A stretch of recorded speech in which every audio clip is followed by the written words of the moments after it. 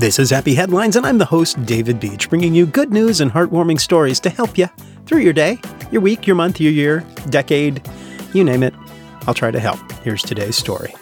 Back in March, Megan Haas and her 13-year-old son Colin were staying at the Hampton Inn in Selins Grove, Pennsylvania. Colin is working on a special skill. Colin knows magic. Colin uses magic tricks as a coping mechanism for his autism. While they were at the hotel manager saw Colin staring at him. Manager's name, Khalif Hill. Colin was really staring at him. Then Colin asked Khalif, "Can I show you a magic trick?"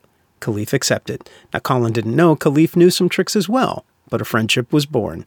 The two then spent the next 30 minutes showing each other magic tricks. The very next evening, Colin returned to the front desk only to be enthusiastically welcomed by Khalif once more, eager to share more card tricks with the boy. And even more surprisingly, Khalif was actually helping to put together an event at the Applebee's next to the hotel a few weeks after the encounter. It was a pancake breakfast to raise money for autism awareness. So he took Colin to the event, and they spent a little more time together and showed each other more card tricks. Not bad, says Colin's mom.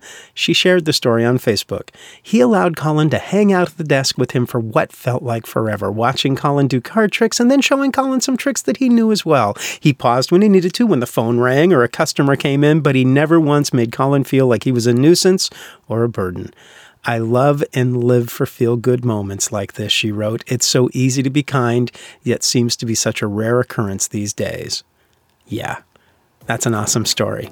That is real magic for you. And a happy headline. Thank you, Colin. Thank you, Khalif. And thank you, Mom, for sharing that story. Thank you guys for listening. This is Happy Headlines. I'm David Beach. Stay happy, stay healthy, and find a way to make someone's day.